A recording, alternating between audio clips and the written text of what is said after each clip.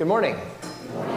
Welcome to Trinity Lutheran Church. I'm Pastor Bibb. A special warm welcome to any guests or visitors who may be joining us this day. Please know you're always welcome here at Trinity Lutheran Church. And we've now come to the second of 3 pre-Lent Sundays. This is a short pre-Lent season that we have here, also called Jesmatide. And so today we are at Sexagesima Sunday, which means about 60 days from Easter.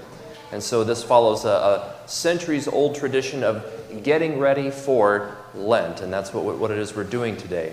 At this time, I'll turn your attention to the back of the bulletin where we have there printed a selection from Luther's Small Catechism as we continue to follow our midweek school students through their memory work that they are doing as part of learning the Catechism and learning God's Word this year. So then we continue with the conclusion of the Lord's Prayer. What is the conclusion to the Lord's Prayer? For thine is the kingdom, and the power, and the glory, forever and ever. Amen. What does this mean? This means that I should be certain that these petitions are pleasing to our Father in heaven, and are heard by him. For he himself has commanded us to pray in this way, and has promised to hear us. Amen, amen, means yes, yes, it shall be so. And if you'd like a little more guidance as to why these words are included along with the Lord's Prayer, we do have a selected question and an answer from Scripture there concerning those very words that we hear. And you see that those actually come straight from 1 Chronicles 29:11, as well as other passages in Scripture. Turning our attention to the service proper, I'll have you open up your bulletin. On the inside of the back cover there, we have that Focused on Christ section, which is a summary of our readings in the service today. The sower sows the seed of his word. This word is living and powerful to conceive new life in those who hear it. But the planting of Christ is attacked by the devil, the world, and the flesh. Satan snatches the word away from hard hearts. The riches and pleasures of this life choke off faith. Shallow and emotional belief withers in time of temptation and trouble. But see how Christ bears this attack for us. Christ's cross was planted in the hard and rocky soil of Golgotha. A crown of thorns was placed upon his head. Satan and his demons hellishly hounded and devoured him, yet through his dying and rising again, he destroyed these enemies of ours. Jesus is himself the seed which fell to the ground and died in order that it might sprout forth to new life and produce much grain. In him the weak are strong. He is the word of the Father which does not return void, but yields a harvest 100-fold. We do rejoice to receive the fruits of his cross, that is Christ's very own body and blood, as he gives it to us in and under bread and wine this day, in the fellowship of this altar, in the unity of one confession. And it is in that unity that Christ bids us gather to receive his body and blood. Therefore, all those receiving the Lord's Supper this day, we ask be members either of this congregation or of a sister congregation of the Lutheran Church Missouri Synod, joining us in that one common Orthodox confession of the Christian faith. Our service this day is Divine Service Setting 1. As it begins on page 151, we now sing the first hymn. O God, the strength of all who put their trust in you, mercifully grant that by your power we may be defended against all adversity. Through Jesus Christ, your Son, our Lord, who lives and reigns with you in the Holy Spirit, one God, now and forever.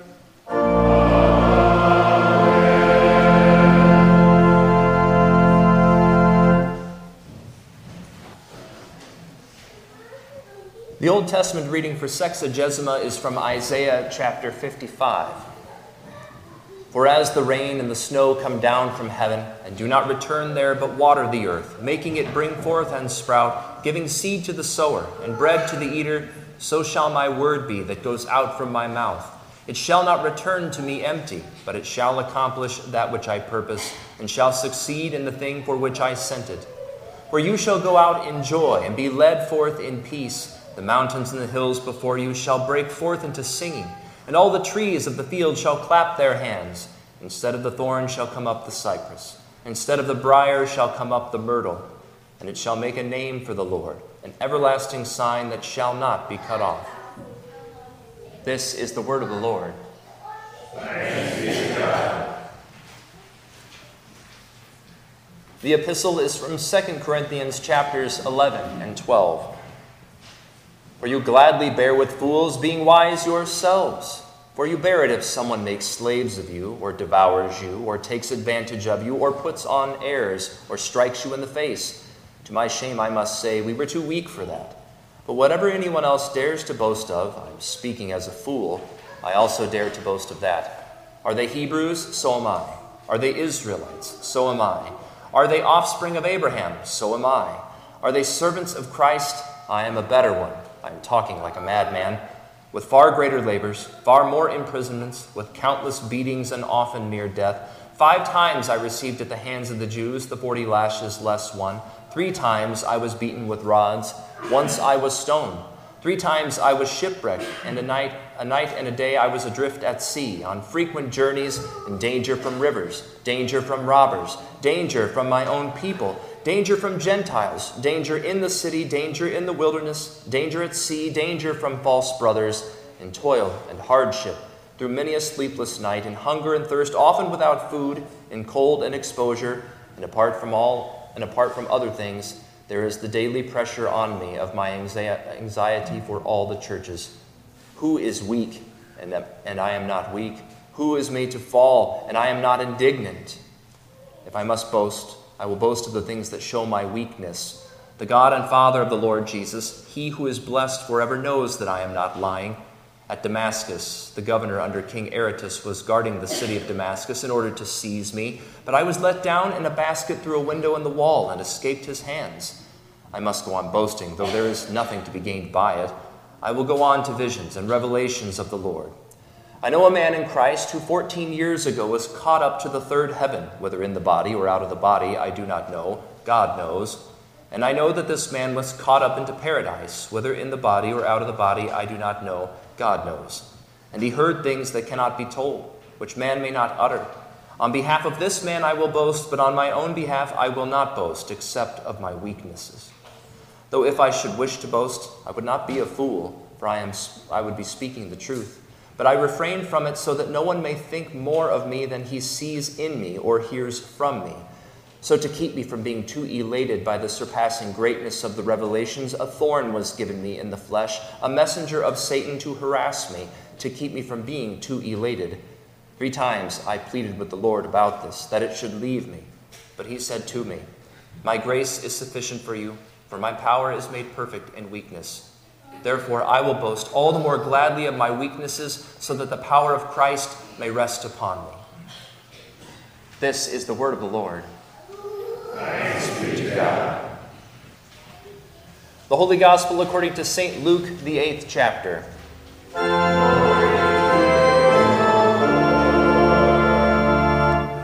When a great crowd was gathering, and people from town after town came to Jesus, he said in a parable, a sower went out to sow his seed, and as he sowed, some fell along the path and was trampled underfoot, and the birds of the air devoured it. And some fell on the rock, and as it grew up, it withered away, because it had no moisture. And some fell among thorns, and the thorns grew up with it and choked it. And some fell into good soil, and grew and yielded 100-fold. As he said these things, he called out, he who has ears to hear, let him hear. And when his disciples asked him what this parable meant, he said, to you it has been given to know the secrets of the kingdom of God, but for others they are in parables, so that seeing they may not see, and hearing they may not understand. Now the parable is this. The seed is the word of God. The ones along the path are those who have heard. Then the devil comes and takes away the word from their hearts, so that they may not believe and be saved. And the ones on the rock are those who, when they hear the word, receive it with joy. But these have no root. They believe for a while, and in time of testing fall away. And as for what fell among the thorns, they are those who hear, but as they go on their way, they are choked by the cares and riches and pleasures of life, and their fruit does not mature. As for that in the good soil, they are those who, hearing the word, hold it fast in an honest and good heart, and bear fruit with patience. This is the gospel of the Lord.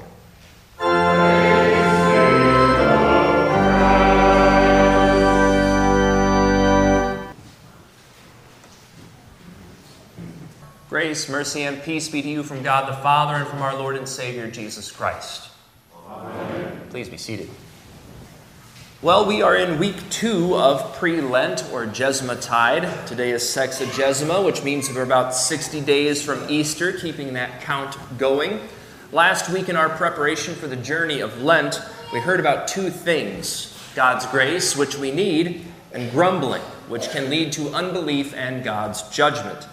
As we continue through the pre-Lent season, today we focus on God's Word, Scripture alone. This focus is most clearly heard in the beautiful Old Testament reading and the parable of the sower in the Gospel. It's important to note that just as grumbling can turn our hearts against God's grace, the seed of God's Word, it has enemies also: the devil, the world, and the sinful flesh.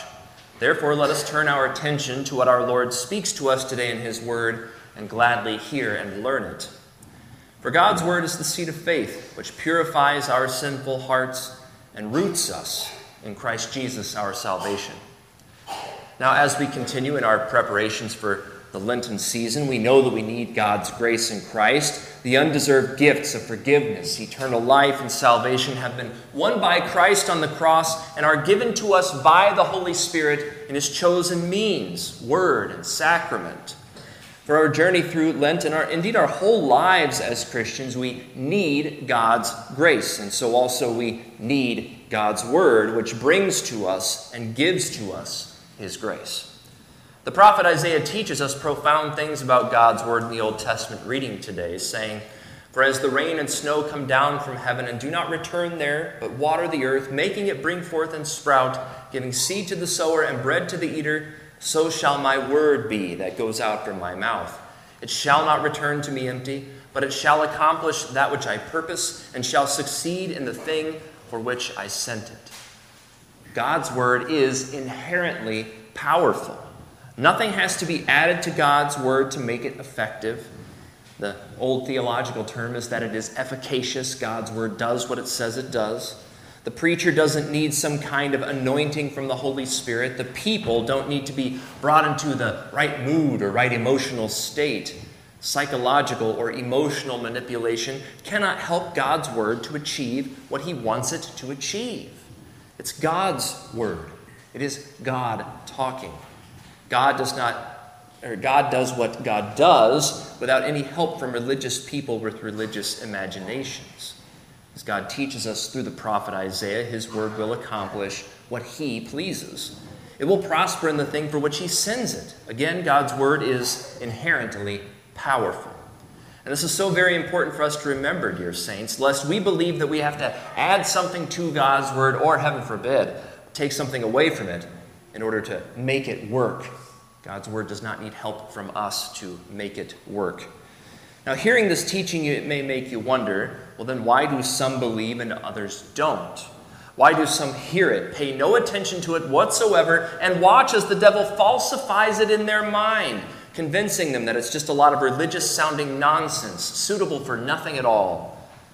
And why do some people hear it, love it, rejoice in it, take it in enthusiastically, and then as soon as their faith is put to the test, they abandon it? They drop it as if it were a hot potato that's been thrown in their hands and they're afraid of getting burned. And why do some people hear it, believe it, hold on to it in sincere faith, and then as the cares, riches, and pleasures of life seize their attention and their concern, then their faith in Christ and trust in His Word is slowly choked until it dies? Well, the reason why is the devil, the world, and the sinful flesh. You see, in Jesus' parable, the devil is represented by the seed on the pathway where the birds of the air snatch it off the ground. Remember, dear saints, that the devil is called the prince of the power of the air by St. Paul in Ephesians 2, that imagery there then of the birds snatching the seed. The world is the rocky soil where the plant shoots up and then dies. And our sinful flesh, that is the thorns that choke the plant to death.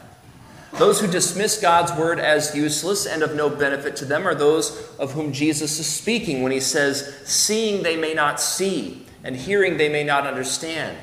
The Lord spoke through His prophet Isaiah, "Go and tell this people, keep on hearing but do not understand, keep on seeing but do not perceive. Make the heart of this people dull and their ears heavy, and shut their eyes, lest they see with their eyes, and hear with their ears, and understand with their hearts." That from Isaiah chapter 6. The Bible says that God wants all people to be saved and come to the knowledge of the truth. We hear that in 1 Timothy 2. The Bible also teaches that God punishes unbelief with more unbelief. That from Exodus 20. Think about what it takes to make good soil good soil. It must be plowed. It must be cut open. The plow digs down, it breaks. The land feels no pain, but oh, our hearts do. Our feelings are hurt. You see, spiritually speaking, we're all a bunch of 3-year-olds. We're the center of our world. What makes us feel good is good. What makes us feel bad is bad. If our feelings are hurt, the one who hurt them, well, they're accountable. Since we're the center of the universe, what we feel is the standard of right and wrong for the whole wide world. And Lord have mercy, do we see that on full display each and every day in 2024. That's the seed implanted in our hearts by the devil. It's the standard he proposed to Adam and Eve in paradise, and by winning their hearts to his lie, led them and their descendants into sin and death. His question, did God actually say, remains, continues to echo around the world. He asks, and we listen to his question. We question God's word, we doubt it, and so the soil hardens and the seed is left upon the path where the birds of the air see it and eat it. The rocky soil that keeps the root from growing and the thorny ground where the young plant is choked are also the result of the lie that is implied in the devil's question, did God actually say? That lying question must be silenced for the deceptive lie that it is. God responds to that lying question. He plows. The plow cuts deep into your hearts and into mine. God's law cuts. That's what it does. It shows that I am wrong. It shows what I have done wrong. It shows that I have no excuse. It shows that I deserve to be punished. I want to be right. I want the praise of the world. I want God's approval. But the plow cuts into my heart and tells me what I want is not what I'm going to get. The law reveals that I'm wrong. Now, nobody ever became a Christian by the preaching of the law. The law kills. It's what it does. It cannot give life. But when God's law is silenced, when right and wrong are no longer right and wrong, the plow is dulled into uselessness. And again, my goodness, do we see this playing out in our culture? Unless we understand how we have failed to love God above all things and how we have failed to love our neighbors as ourselves, and not just as some sort of abstract theological construct to which we nod our heads, but really and truly by what we've said, what we did, what we failed to do, we won't receive the gospel of the forgiveness of sins for Christ's sake. We won't believe it. We won't be rooted in God's word, and we won't produce any fruit at all. We must be rendered helpless. Our lips must be silenced by God's law. We must be utterly weak, or Christ's power won't rest upon us. We must know that when we have failed to do what we promised to do, when we've lusted after what wasn't ours, when we cheated, lied, broke faith, and disobeyed, we embraced the religion of the father of lies, who said, and still says today, did God actually say? Dear saints, the devil is bound, but only by the gospel. Where the pure word of God does not hold sway, the devil is in charge. And by the way, Luther acknowledges this truth in the rite of baptism by including an exorcism. Prior to the sign of the cross being made over the one receiving holy baptism, he said, therefore, depart unclean spirit, and make room for the Holy Spirit, in the name of the Father, and of the Son, and of the Holy Spirit. Satan is allied with this world. Again, the Bible calls him the prince or ruler of this sinful world. He blinds the eyes of the influential. For example, this is very often seen among professors at public universities, liberal private universities, and liberal seminaries. It's really everywhere today. Many professors, especially if what they teach has to do with history or one of the sciences, are Bible doubters. And they think that the Bible is just one of many man-made religious texts, a relic of the past, which must be shaken off and explained away with false theories that are made to sound true in our ears. So very often, Bible-believing Christians are not hired to teach anything that may allow a chance for them to give witness to the truth of Holy Scripture. In contrast, university professors regularly attack the veracity, that is, the truthfulness of the Holy Scriptures. So then, many so-called biblical scholars who deny that the Bible is God's word then teach in universities and seminaries around the world, peddling their fancy-sounding theories which attack the reliability of the Bible as if their thoughts are sound biblical scholarship. Bible-believing scholars need not apply. Young people who are tested by this challenge to their faith, enamored with their Bible-doubting professors, and wanting the approval of the in-crowd, all too often they fail the test. The faith that seems so vibrant is put to the test, and it fails the test. It had no root. Satan is also allied with our sinful flesh. He understands sin, and he should. He's the author of it. He knows what we care about. He knows what we treasure. He knows what gives us pleasure. He will spur our sinful nature to grasp as precious the junk treasures of the world, the things which are eternally worthless. He'll move us to worry about things that God has promised to provide and to seek pleasure in sins that will only bring us pain, bitterness, and emptiness in the end. The devil falsifies God's word. The world tempts us to deny it. Our sinful flesh chokes it by replacing it with the cares, riches, and pleasures of life. The devil, the world, and our sinful flesh are powerful enemies. But, dear saints, they are not almighty. God's word is. God joins himself to his word. Indeed, Jesus is the eternal word made flesh who dwelt among us. You see, two words which we Christians know very well are faith and love. Faith receives God's word. Love acts on God's word. Faith holds on to God's love. It clings to it. The faith that holds on to God's love is the faith that is expressed in our love. So love is patient, it's steadfast, it stands and does not lie down, it is stubborn, it bears any burden. So then, begs the question, where do we get this love? From the Word of God. When our hearts are cut by God's law and we see our weakness, spiritual poverty, and our rebellion, we cry out to God for help. Lord, have mercy upon me, a sinner. We want to be strong. We want to be good, strong Christians. And as we heard in the epistle, Jesus says, "My grace is sufficient for you, for my strength is made perfect in weakness." We must be weak. Then we are strong. The crucifixion of the Son of God appears as weakness. The good is defeated by the bad. The holy is shamed by the sinful. The humble is debased by the proud. That is what appears to be from our earthly eyes only, but that is not what is. When Jesus suffered and died for us, God's strength, his goodness, his victory, his true glory, these all were revealed. There we are washed clean of all our sin. Our sin is replaced with his righteousness. Our shame is removed, and we are exalted up to heaven, lifted up with him. Indeed, in the ascension of Christ, we see a foretaste of our own ascending to the Father, to eternal glory forever, in flesh and blood. You see, this is what the word that is sown in our hearts tells us. We cling to it in faith.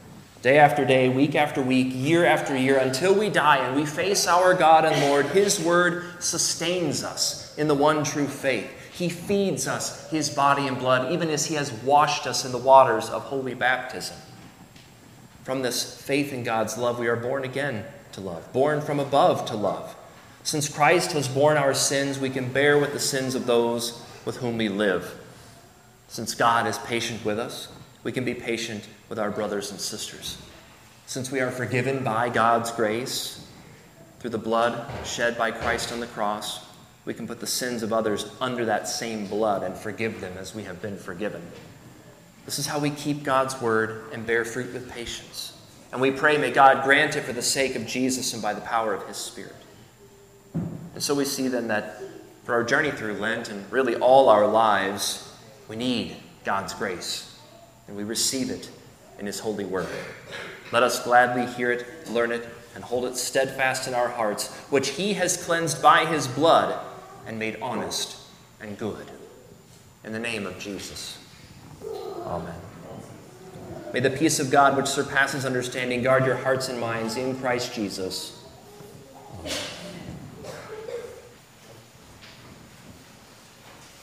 In peace, let us pray to the Lord. Lord, have mercy. For the living and active Word of God, which gives seed to the sower and bread to the eater, that by it we may be sustained through every temptation and raised to newness of life, let us pray to the Lord. Lord, have mercy. For the church, that the Lord of the harvest would send forth laborers into his harvest, let us pray to the Lord. Lord, have mercy. For all Christians, that we would be preserved in the pure teaching of his saving word, whereby faith toward God is strengthened, charity increased in us toward all, and his kingdom extended in all the world. Let us pray to the Lord.